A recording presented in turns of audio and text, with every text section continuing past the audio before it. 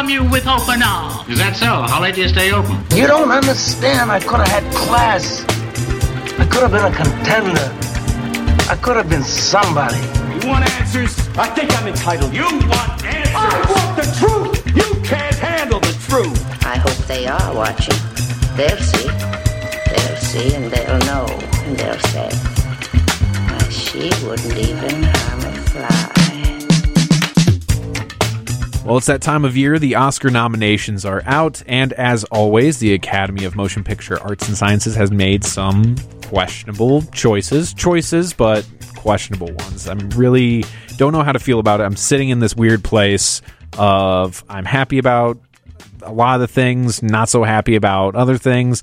And there's plenty of surprises and snubs this year that have the whole film world talking. And luckily, here to help us make sense of it all is Joseph Flynn. He's the Associate Director of the Center for Black Studies and Associate Professor of Curriculum and Instruction at Northern Illinois University. You remember him. He's been on before. Joseph, welcome back. What's up, man? Dude, thanks for having me. Yeah, this time you're not on the phone. No, I'm this really time psyched. I'm not. It made it into the city. It's a wonderful studio. Yeah, as many people, when you're listening to this, you may be hiding inside from the horrible, bitter cold that's coming in. So I think this conversation will hopefully keep you warm. You know, heat up, get your blood going, and get you thinking while you're hiding away from the elements. So I guess let's just jump right into it. Just generally speaking, how do you feel about this round of this year's nominees for the Oscars? I did an interview sometime last year after Black Panther came out, and I made the bold declaration that it was going to be one of the most important films of this decade. And thank God it got nominated for Best Picture of the Year. You really doubled down. You're like, this is going to be it. Everything you were hoping. You're like, okay, maybe this will, maybe this won't. But you were proven right. So I'm lucky with that. But I think even alongside that, Black Panther being Black Klansman rather being nominated as well, Green Book being nominated, for me and the things that I think a lot about, it's a nice step forward in Hollywood to recognize more than one minority cast film. Yeah. A year. So this is a pretty interesting development. We're getting past that quota idea. It was like, okay, we have to have one quote unquote race movie, and then we'll give it to someone else. It always seemed like that. There would be like, yeah, we'll throw in Driving Miss Daisy. That counts. that we've met our quota. We can feel good. We can all pat ourselves on the back and have dinner and drinks and get our little golden statuette. So it is. I agree. I think it's a pretty diverse list, at least for the Best Picture, for sure. Just for those, if you haven't seen the list, we've got Black Panther, Black Klansman, Bohemian Rhapsody, The Favorite, Green Book, Roma, A Star is Born, and Vice. Now, I think there's at least a couple of those that we probably could have stricken from the record. Namely, among them is Bohemian Rhapsody. Even when that got nominated for a Golden Globe, I was like, I'm not really sure why we're doing this. I feel like we're celebrating mediocrity. Yeah. You know, in full disclosure, I grew up a massive Queen fan. Really? So yeah, I love Queen. So cool. When I found out about the film, I was like, oh my gosh! And Rami as Freddie Mercury is great. He's amazing. He completely took me into the film, and I bought hook, line, and sinker that was Freddie Mercury. But apart from that, it's not. It's just a run by the numbers biopic. Yeah, very vanilla. And the story just so sanitized Freddie Mercury's life, you know, and they really pulled their punches on exploring his sexuality and LGBT issues that the band faced. They really pulled the punches on exploring what life was like once he found out that he was HIV positive. Mm-hmm. Some of the banter with the band was fine, you know, and the things that you learn about the band and how brilliant they actually are in real life, astrophysicists and whatnot. Yeah. You know, that's all cool. But again, it was like I could have watched this on Lifetime. Yeah, that's a good way to put it. That does come off as something almost made for TV. If it weren't for the production value and also, of course, Rami Malek's performance, it could have been relegated to just kind of made for TNT. Yeah. Like you catch that on a Saturday afternoon, you're like, yeah, I could watch this. This is good enough. And I think one of those fears, it was weird to have everyone's fears confirmed about more or less erasing Freddie Mercury's sexuality, or really downplaying it, pulling the punch, as you said. It was talked about. I kept a little bit of faith that maybe it was just like, okay, we haven't seen the whole thing yet. We don't know where it's going. We don't actually know what the situation is. And then, of course, when we sat down to watch it, it was just like, oh no, they definitely erased it. And plus, notwithstanding the controversy surrounding Bryan Singer, not only getting kicked off the film for apparently being, a bad director in terms of showing up late and having fights with Rami and all this kind of stuff, but also, as recent articles have brought back up, the situation of sexual assault, sexual abuse of young boys surrounding him. And as far as I know, he's kind of pulling a Roman Polanski right now. He's just kind of like away. He's hiding in Europe or something. I don't know where he is. He's probably at Roman Polanski's house. He's hanging out. Oh, geez.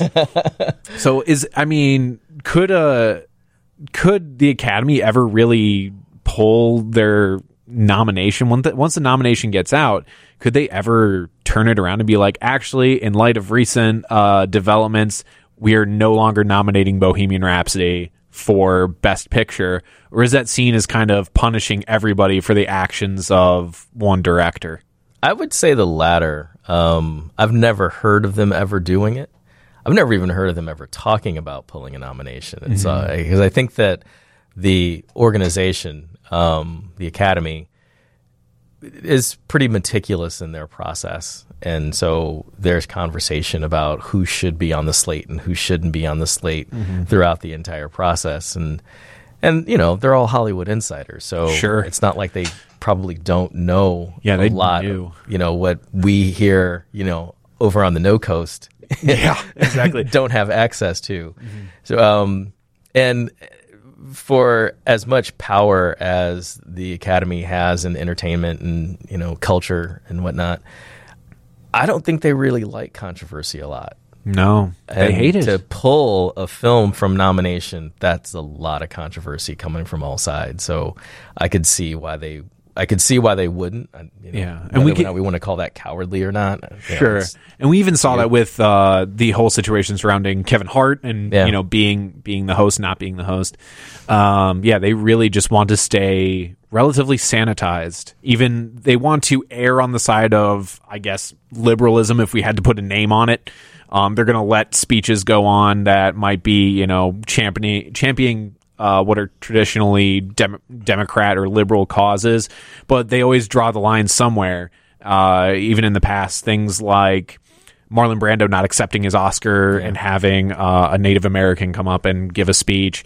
Something as recent as Michael Moore, when he won for Bowling for Columbine, basically calling Bush not the president and saying that he cheated and all this kind of stuff. He was booed. Yeah. Which today, if someone made that speech, they'd be like, "Oh yeah, no, yeah, Bush years were terrible." It just seems kind of. I'm always wary of the Academy, and there's so many great artists represented by them, and I don't mean to paint with a broad brush, but it is a very self-congratulatory time. It's a very self-congratulatory thing, and I just kind of wish that they would take a harder stand and kind of be a greater force for change in the entertainment industry. All right, so speaking of Bush years, another Best Picture nominee, Vice, an incredibly average movie from Adam McKay, a director that I generally really enjoy. I liked when he jumped into The Big Short. Yeah. It was nice to see him do something a little bit more vital, something a little bit more inflammatory. I always figured his movies were kind of critiques in themselves of the Bush era and Bush era culture. A lot of the comedy derives itself from that mid 2000s mentality. And this one I would say I was excited for. Another Christian Bale transformation. Naturally. And then you paid to go see it. Yeah. There were things that I liked about it. It came off as a movie that I thought would have teeth, and you could see that they were trying to do things, and they did some things that were like, oh man, we're gonna be kind of edgy about it. Oh look, he's got a literal no heart. See, you're looking at Dick Cheney with no physical heart in his chest, and it still came off as like, okay, we get it. Like, right. There was nothing really vital about it. What was your read on Vice? It didn't land for me at all. I mean, the performances are great. I got to give it up to Steve Carell for Donald Carell. Rumsfeld. That was hilarious. Sam Rockwell. Yeah. His George Bush is hilarious. Yeah. but at the same time, I think that's part of the problem with the film, because it's like Dick Cheney is such an incendiary political figure that playing him up for yucks, right? It's like, come on, there's a lot of gravity going on here, and sarcasm either works or it doesn't. And when it doesn't, it really doesn't. And I felt that way about Vice. With that being said, the performances are awesome. Sure. I don't necessarily think the makeup was all that great, but with that being said, it's an okay film to watch, and I've seen it, wonderful, but I don't think that it was nearly as impactful of a film as it could have been, or as it should have been. I mean, Dick Cheney is an incredibly powerful political figure. Yeah, even to this day. Yeah. And he's, I feel like we were getting to this point where he was starting to slip into the shadows a little bit. People were forgetting, because, to be fair, we are living in an era of another just ridiculous Republican regime that, you don't have the time to look back on the Bush era and what was going on, because you're so focused on the right now. But it could have been a movie that would have given a lot of perspective on what we're dealing with now, and saying like, hey, this is a long history in the Republican Party. We're not kidding around. Like, Trump is just the next phase of what we looked at. And they kind of tried to get at that with the mid credits or kind of after credits scene with the focus group. And I was just like, this is so fucking dumb. Like, this is, I was like, this is not funny. When you're playing up, I mean, there's, like you said earlier, there's such fertile ground to satirize or make fun of Dick Cheney, right? But what do they go for? Kind of like what you said, Tom, playing off of that mid-2000s humor, they play his weight for laughs, right? Yeah. This guy is a war criminal. He's like a documented sociopath. And what are we doing? We're just giggling because he's got a gut? It's not right. Yeah, I mean, it's like cheap yucks. It's almost like, Adam made this shift in his filmmaking and the subjects that he was taking on, but he didn't allow his humor to mature along with it. So it's like you're taking this really serious topic, Dick Cheney, but you're also filtering it through sophomoric jokes. Right. And that just kind of cheapens the whole thing. It struck me as a more focused but less compelling The Big Short. Yeah, there was something about The Big Short that did have weight to it and still had his trademark humor. And I just wonder where it maybe, it was a bit of a misstep. Apparently they shot a ton of footage. I mean, Adam McKay is known for shooting tons and tons and tons of stuff, whether it's looking at stuff from like Anchorman. Like there was basically another movie when he shot Anchorman. There was 2 movies worth of footage shot. Yeah. And then he calls it down, and it seems like he got a little too big for his britches. He thought, okay, it's going to be everything in the kitchen sink. It's going to be really bombastic. It's going to be really like in your face gonzo sort of movie. And it just didn't work. There just wasn't enough thought put into why are we showing this scene? Why do we have these inserts? All this kind of stuff. I do want to say some positives about the Best Picture nominees. Have you just been railing on them? Kind of. I mean, we started with Bohemian Rhapsody. Yeah. So. Okay. Let's start somewhere. Right. There were just a couple that we needed to strike from the record as being like really snowball's chance. Can I guess what they are? Yeah. Bohemian Rhapsody, probably Green Book, and A Star Is Born, I would say, are the ones that it's like, kind of fuck those movies a little bit. No offense to the people that made them or whatever, but we'll get, come on. we'll jump a little bit more into Green Book in a bit, because I think there's a lot of interesting stuff surrounding it. But I do want to highlight the fact that one of my favorite movies of the year, and then also one of the most culturally relevant movies of the year, as Joseph mentioned, are in the Best Picture nominees. You've got BlacKkKlansman, which I think is an amazing return to form for Spike Lee. Yep. I'm one of the people that enjoyed Chirac. I thought that was an interesting movie. I thought he was going for bold something. experiment. It's true. And I'd rather, it's the same way I feel about people like M. Night Shyamalan. I'd rather see someone swing for the fences and miss than someone who's just going to go for the safe, a safe single. There's like, and still miss. Yeah, and still miss. Well, let's not talk about Glass here. Yeah. Guys. I mean, BlacKkKlansman is, a movie that I enjoyed thoroughly. I think it could be finally what gets Spike Lee the Oscar he's so richly deserved for a while. Now, granted, he does have a honorary Oscar celebrating his entire contributions to film over the last 30-odd years. And we're not trying to say that's not a real Oscar, but, there's a difference between getting the Lifetime Achievement or, an honorary Oscar versus being recognized for one of your works. Yeah. And I think he's a guy that really deserves it. I think we're seeing a repeat of the 1990 Oscars where Spike Lee is up against Driving Miss Daisy, and Driving Miss Daisy in this case is Green Book. And hopefully the Academy recognizes, at least in the director category, that BlacKkKlansman was a Spike Lee joint. It was like, it's, you watch it and you're like, yeah, I'm watching Spike Lee. Quintessentially. And at the same time, even, holding it up as a Spike Lee film, and he deserves finally the credit that he's due. Mm-hmm. It's just a really, really, really good movie. Sure. In and of itself. It's just the story is, of course, it's based on a true story. And of course, the performances are great.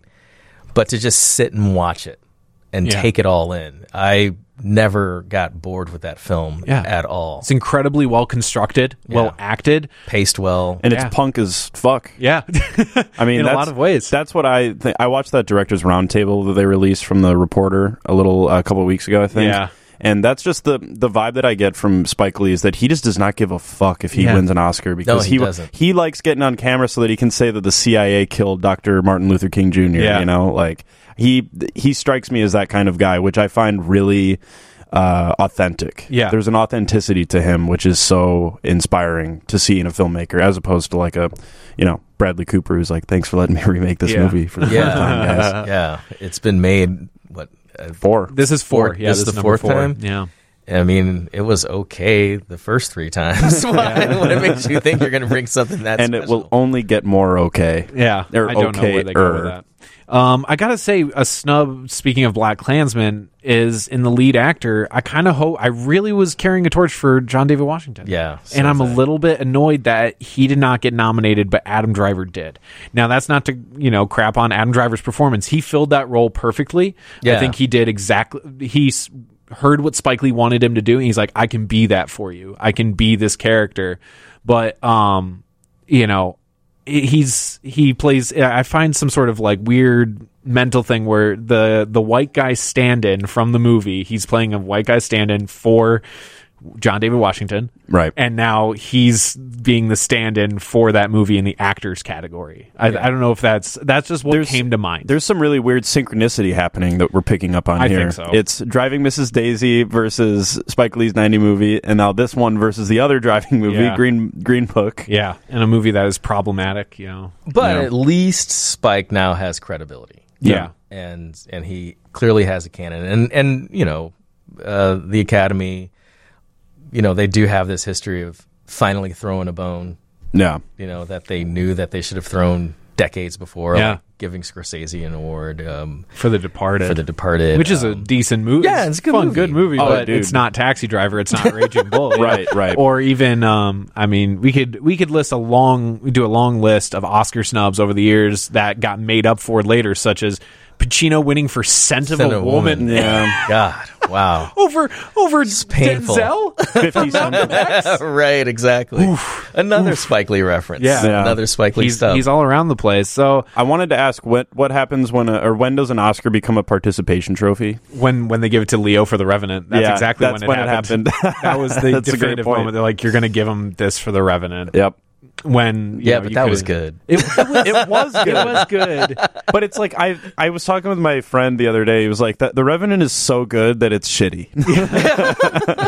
Yeah. Oh boy. And then, as we were talking about Black Panther, which is a movie that and I sometimes I catch a little flack for this. I've never said it's a bad movie. I really enjoyed it. I think it's up there in the top echelon of the Marvel movies because that's what it is. And I feel like you have to sometimes take those movies in their own way and be like, because they're so forced by producers to be made a certain way. Ryan Coogler is an incredibly artful director. He's got such a great directing mind, but even he probably had to bow at certain points to Kevin Feige and the minds at Marvel and Disney. They were like, we need this. This is what we need.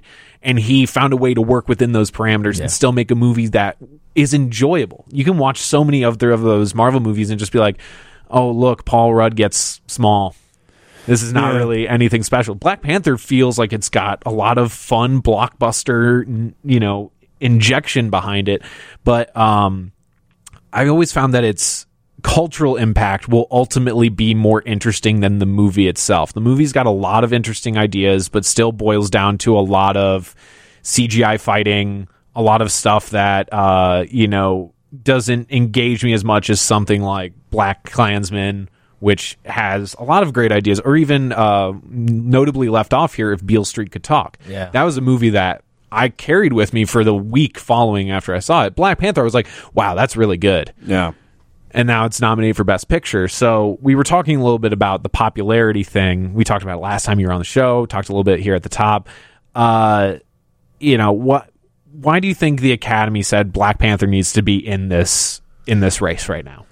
So while you were saying all that, the first movie that came to my mind was Crash. Yeah. Which Crash won Best Picture? Won Best Picture of the year. 2005, 2006. Yeah. Good. It's a good movie. It plays well. I didn't necessarily think it was the best movie of the year, but I feel like a part of the reason why the Academy ultimately chose it as Best Picture of the Year was because of its heft and its the statements that the film was making about race and hate and society, et cetera, et cetera. And I think Hollywood really loves a film that can transcend itself. That's something that lives on much further than just Hollywood. And when you can see YouTube videos of 5, 6, 7-year-old white kids almost a year after the film came out, still doing the Wakanda sign across their chest, that means that something's been touched in the zeitgeist. And it's really interesting because we were saying earlier that before we started recording that popularity is becoming more and more of an issue with Hollywood film. Mm-hmm. So last time I was on, we were talking about this crazy idea to create a best popular film category. Right. And then they didn't do it, but their nominees are all blockbuster films for the most part, and so I think that they're trying to move a little bit further in that direction and balance it with, artistic quality.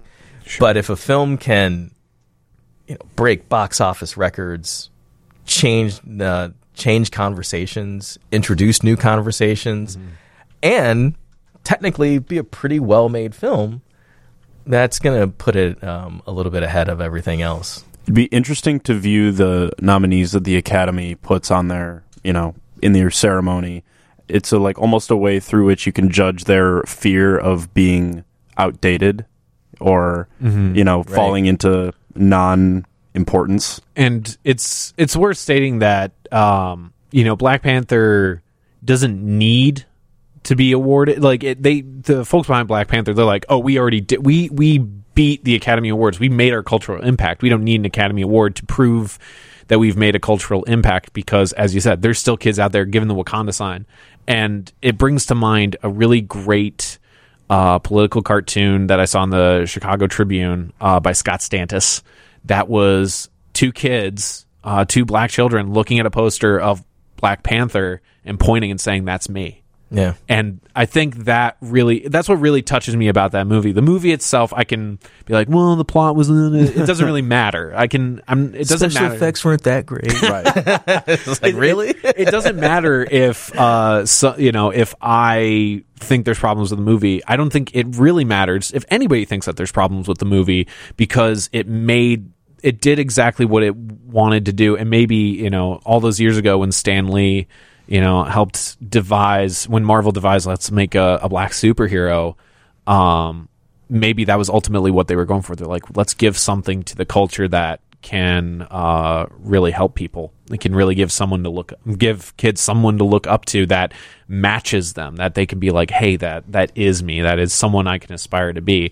Obviously, I'm sure there's plenty of white kids that are like, yeah, man, I want to be Black Panther, but it goes so far past that for kids that have to look at white superheroes all the time. Yeah, and all that. Well, that raises a really important point, because it's like now a part of the reason why Black Panther became such a powerful film is because it has a character like Killmonger. Love Killmonger. and Where's the nomination? Yeah, exactly. Seriously, for a franchise that has a serious villain problem where they can't get memorable villains, you have, like, hands down one of the best performances as a villain ever. It's so good. He's amazing. It's Heath Ledger level, if you ask me. If that's our criteria, for a lot of people it is. Yeah. Is Heath Ledger's Joker. I'm like, oh, he's up there. Yeah, definitely. And that character is so powerful because he introduces so many important questions that a lot of people may not really understand about being black in America. Yeah. On one hand, you know that there are these manipulations, and these misrepresentations, but at the same time, you still have these expectations placed on you. Mm-hmm. I mean, I could get real egghead about it and go like all the way back to Du Bois, but sure, it's a really powerful testament, and it creates this really, really wonderful and, dare I say, safe space for kids to be able to be in tuned to those kinds of dynamics, so they can look at their friends and that might not be white and say, oh, okay. It's like, let's talk about Killmonger first. Yeah, and well, I feel like that's the function of a great villain. A great villain should have a point. You should ask yourself, oh man, Killmonger's kind of right here in a lot of ways. He is reacting to a world that has systematically, brought down his people through murder, through economic, disenfranchisement, all these different things. And it's hard not to watch Killmonger and be like, dude, he's got a point. Like, you could see, I could see a world where Black Panther's like, actually, you know what? We're gonna bring him in, and we're gonna work together. Let him be king. We'll share it. Yeah, T'Challa and Eric Killmonger together. But I think performances aside, the thing that like elevates that movie for me is just the world building that they did in both like Compton and Wakanda, because that movie could have been something completely different, which is a dumb thing to say maybe, but the impact that it had, I think, is entirely due to the fact that, while yes, at its heart it's an origin story, but what it's wrapped up in is just this superb world building. Mm-hmm. Yeah, the production design for Black Panther is just off the charts. Yeah, I mean, it's just it's one of those rare occasions where as soon as the opening credits start rolling, you are immediately in a completely different world, and you're at, in this case, Coogler's will or whim, and it's a beautiful film to watch, and it's a lot of fun. And you got to give it credit for that. Yeah, I mean, we just got to say, I mean, if a popular film is going to make it into the Best Picture category, I think Black Panther was probably the one. Yeah. I don't really see in terms of popular films what impacted the culture of just the entire not just a nation, not just the United States, but like all around the world. People are like, yeah, this is great. This is dope. I heard, I don't know if this is right, but I heard that Crazy Rich Asians didn't actually play very well in China. No, it didn't. Like, really? Yeah, because they didn't like it. What the fuck? Well, that's a weird thing. And I mean, we could talk for days with so many people that analyze this sort of thing with how movies play in different countries. Like Aquaman, holy shit, it played so well in Asia. It basically made its entire budget back in the first weekend in China alone. Yeah. Because there was just some sort of facet of that filmmaking that really played well, whereas Crazy Rich Asians, I don't know, it didn't land. And it'd be hard for us we could speculate, but we would have to get the average audience member in China and be like, yeah, and it's a massive movie going country at this point, just be like, what about this didn't you like? Give them the whole cinema score thing, like the audience score, and see what worked. Yeah. How often do rom-coms become globe flattening juggernauts, Right. Fair. Right. Very fair. And well, I mean, having the luxury of having watched it a couple of more times since the first time we all talked about it, it's like a really, really good Lifetime movie with a really, really big budget. Yeah. And that's not what a Best Picture should be. No. Despite its cultural import and how important it was for the representation of Asians, the Asian diaspora. So in that regard, I think it's a great film and it's an important film and always will be. Its problem was that it did it after Black Panther did. Yeah. So it's kind of like really jockeying for position. Is that you think it was just laid out of the gate? Yeah. Wow. Yeah, that's an at least in that phenomenon. That's interesting to think about. That has that much cultural import and pushes so many buttons, asks so many questions. Then for it to come out, 6-7 months after Black Panther? Yeah. I mean, it's serious food for thought. So there's two big things I want to talk about. One is this year as a year for Black cinema, and then we'll also talk a little bit about Roma and Netflix and kind of what's going on. Yeah. This year, 2018, we had the distinct pleasure of being able to see Black Panther, Black Klansman, Sorry to Bother You, and If Beale Street Could Talk. Really, it's just the cream of the crop. Those are all really on the short list of not just some of my favorite movies of the year, but even in whether it's the Academy or even different magazines, different whatever the circle whatever, you're running in. It's whatever circle. Those are falling in there. And I found it to be an interesting,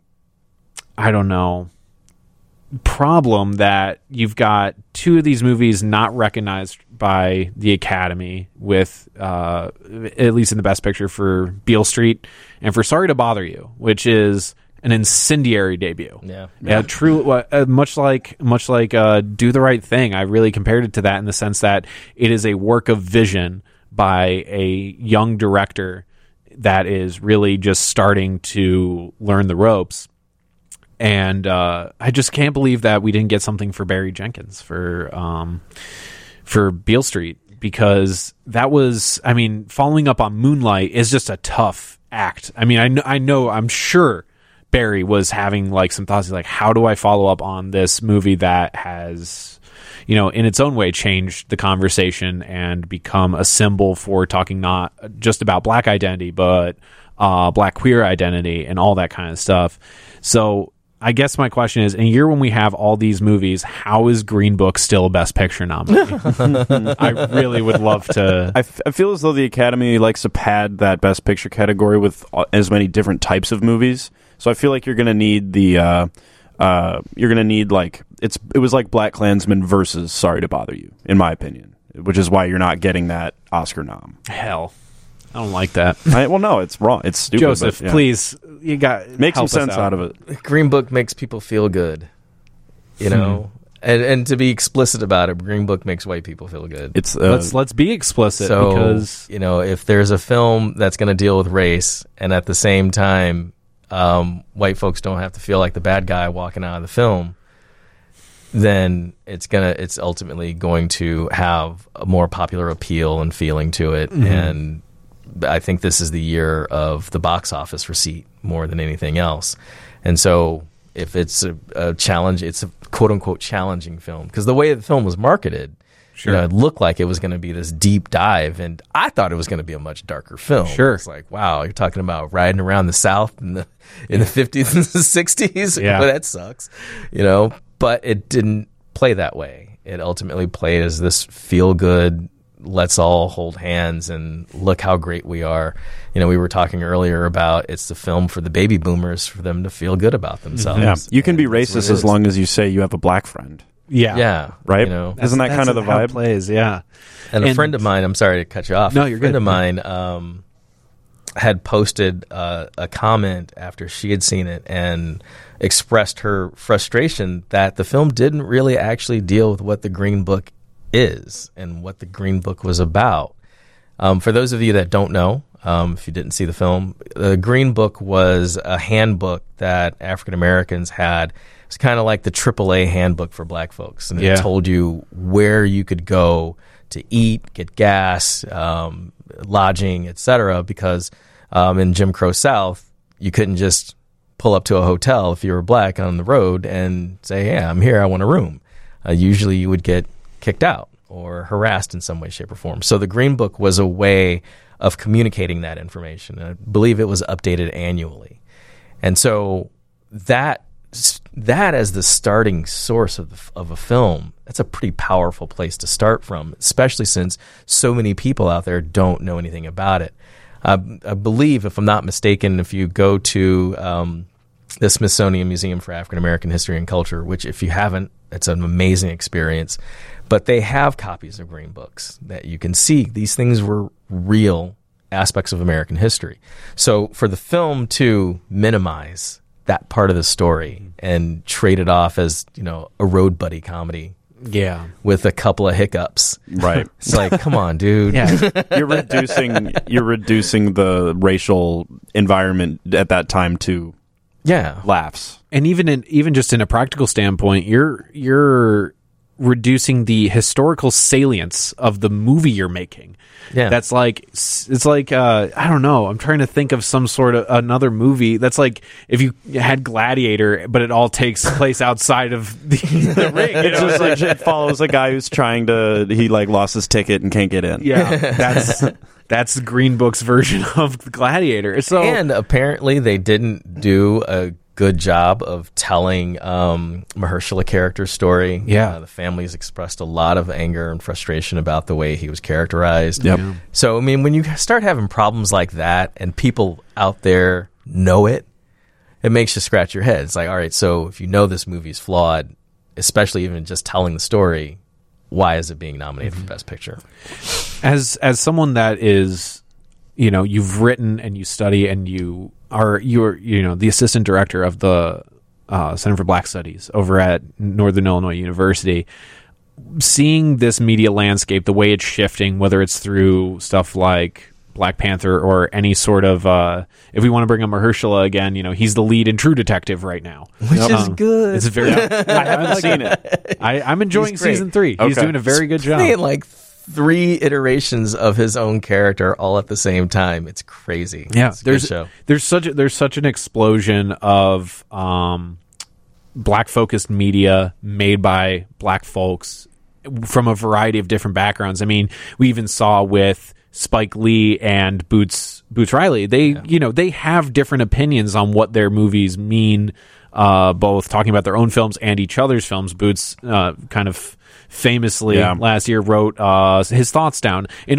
a way that was not accusatory, and I don't think he was just kind of like, yeah, this is how I feel about it. Yeah, he docked him. Yeah. Right? A little bit. Yeah, he was just like, here's my take on it. And but it was so nice to see that. And then you see something like Beale Street, which is yet another perspective, you know, that's also a period piece, but not in the same way that Black Klansman is a period piece, and not in the same way that sometimes I feel like Sorry to Bother You is a period piece because it transcends time in a lot of ways. The things it's talking about, and plus its use of magical realism, make it feel like it's like this could take place at any time and it's still relevant.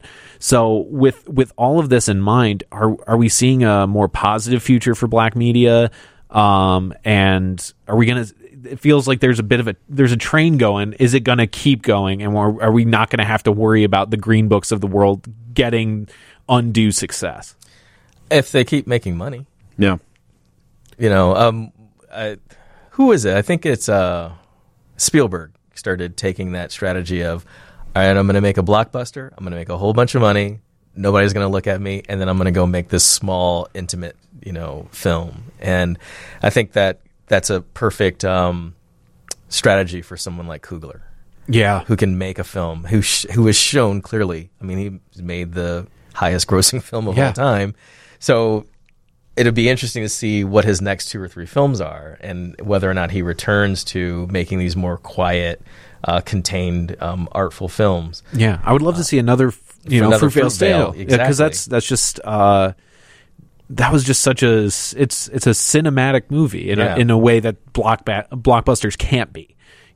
As you said, quiet. And when you really learned how good Michael B. Jordan really is. Unbelievable. Although I remember him as Wallace from Wire. Yeah, there you go. But I think that I think we're at this point in Hollywood history where the insiders are starting to realize that, everything that people have been saying for decades is true. Get out of people's way, take some risk, and more likely than not, those risks are going to pay off. Right. And, with what's going on with the Me Too movement, Oscar So White, with, what we saw with Crazy Rich Asians and, the recasting or reclaiming, rather, of the of Asian characters in film. People are just kind of tired of the same old thing. And I think that what we're seeing now is Hollywood finally understanding everywhere we thought there was no market is all wrong. Yeah.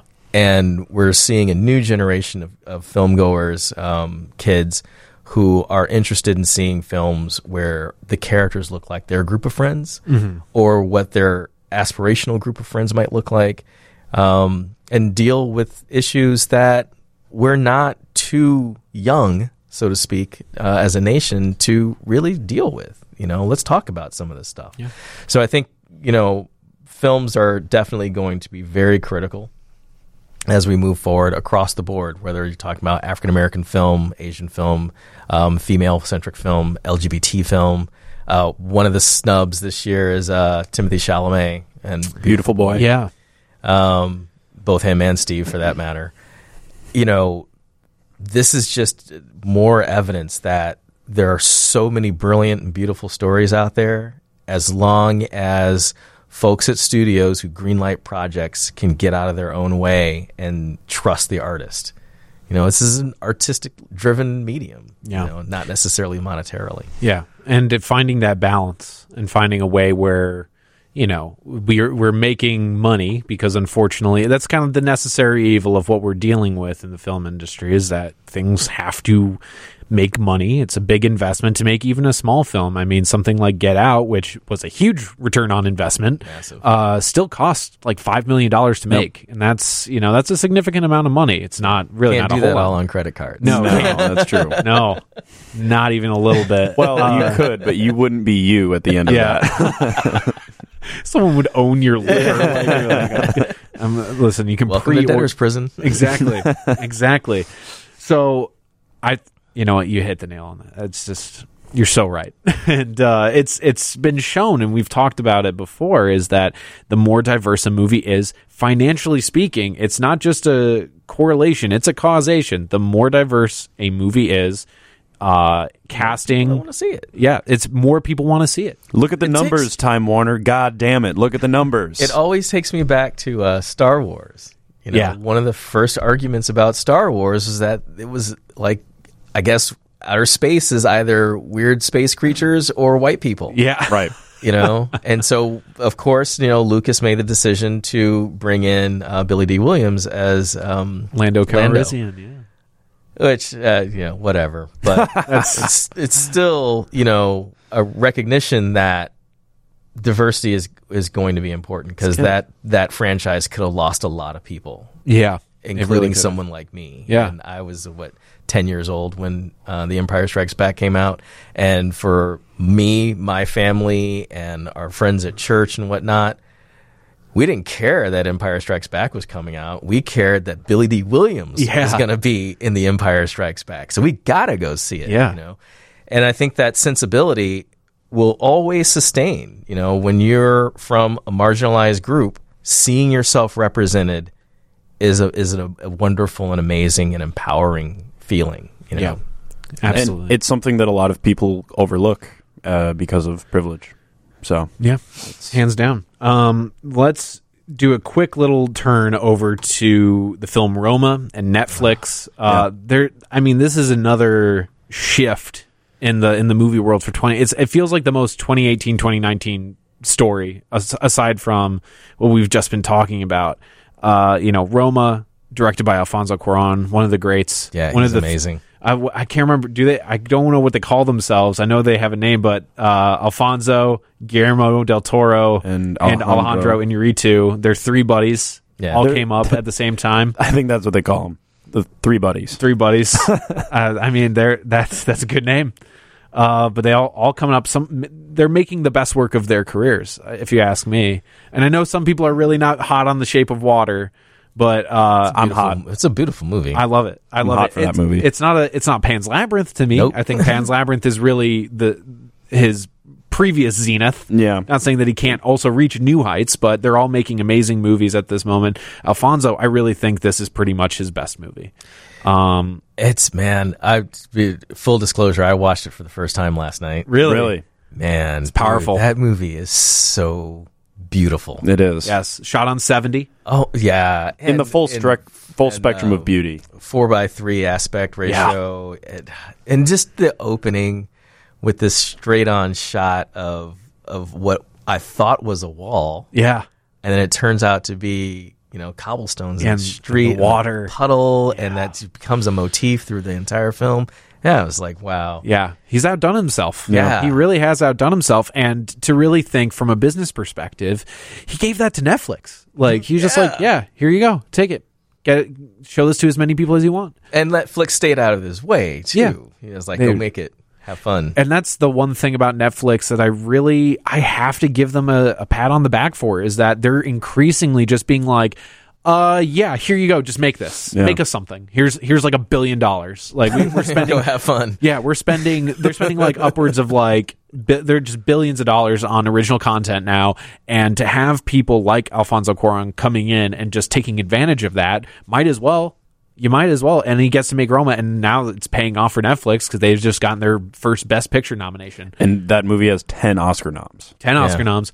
They're not going to win Best Picture, though. They won't. No. They'll win Best Foreign Language Film. Probably. Maybe Best Directing. I'm going to prognosticate. Uh-huh. I was talking to my buddy Greg about this on the way in. I think they'll give it to Spike. They'll give it to Spike, but Black Klansman will not win Best Picture. I'm on board with that either way. Yeah, I see that happening. But what does this mean for the business of movies? Especially because now Netflix recently joined the MPAA as that's huge. That's a huge step. But they're also getting in fights where they're having trouble with traditional theater chains. AMC is not showing Roma in their Best Picture like marathons that they're doing because they're bringing them all back, and they're refusing to show Roma, which I think is probably the pettiest thing I've ever seen. It's sad that they think that they're protecting their business by not showing Roma. All it shows is an unwillingness to try and adapt to this new world. Yeah. Which in historically really always pays off for the dinosaurs. Yeah. Right? Like, I don't know, as all of us as film fans and people that we watch a lot of movies, whether it's on Netflix or in the theaters, I would say I'm in a pretty hybrid moment. I don't know, Joseph, what do you think? I think it's kind of cool. It's super cool. I mean, I heard a conversation once where someone was talking about how they go to Best Buy or whatever and shell out $1,000 for a beautiful 72-inch flat screen TV, with the most brilliant picture you could ever find, and then they get home and don't really use it for anything other than sports. Yeah. And now you're seeing this these products, pieces of art that can only be seen a certain way.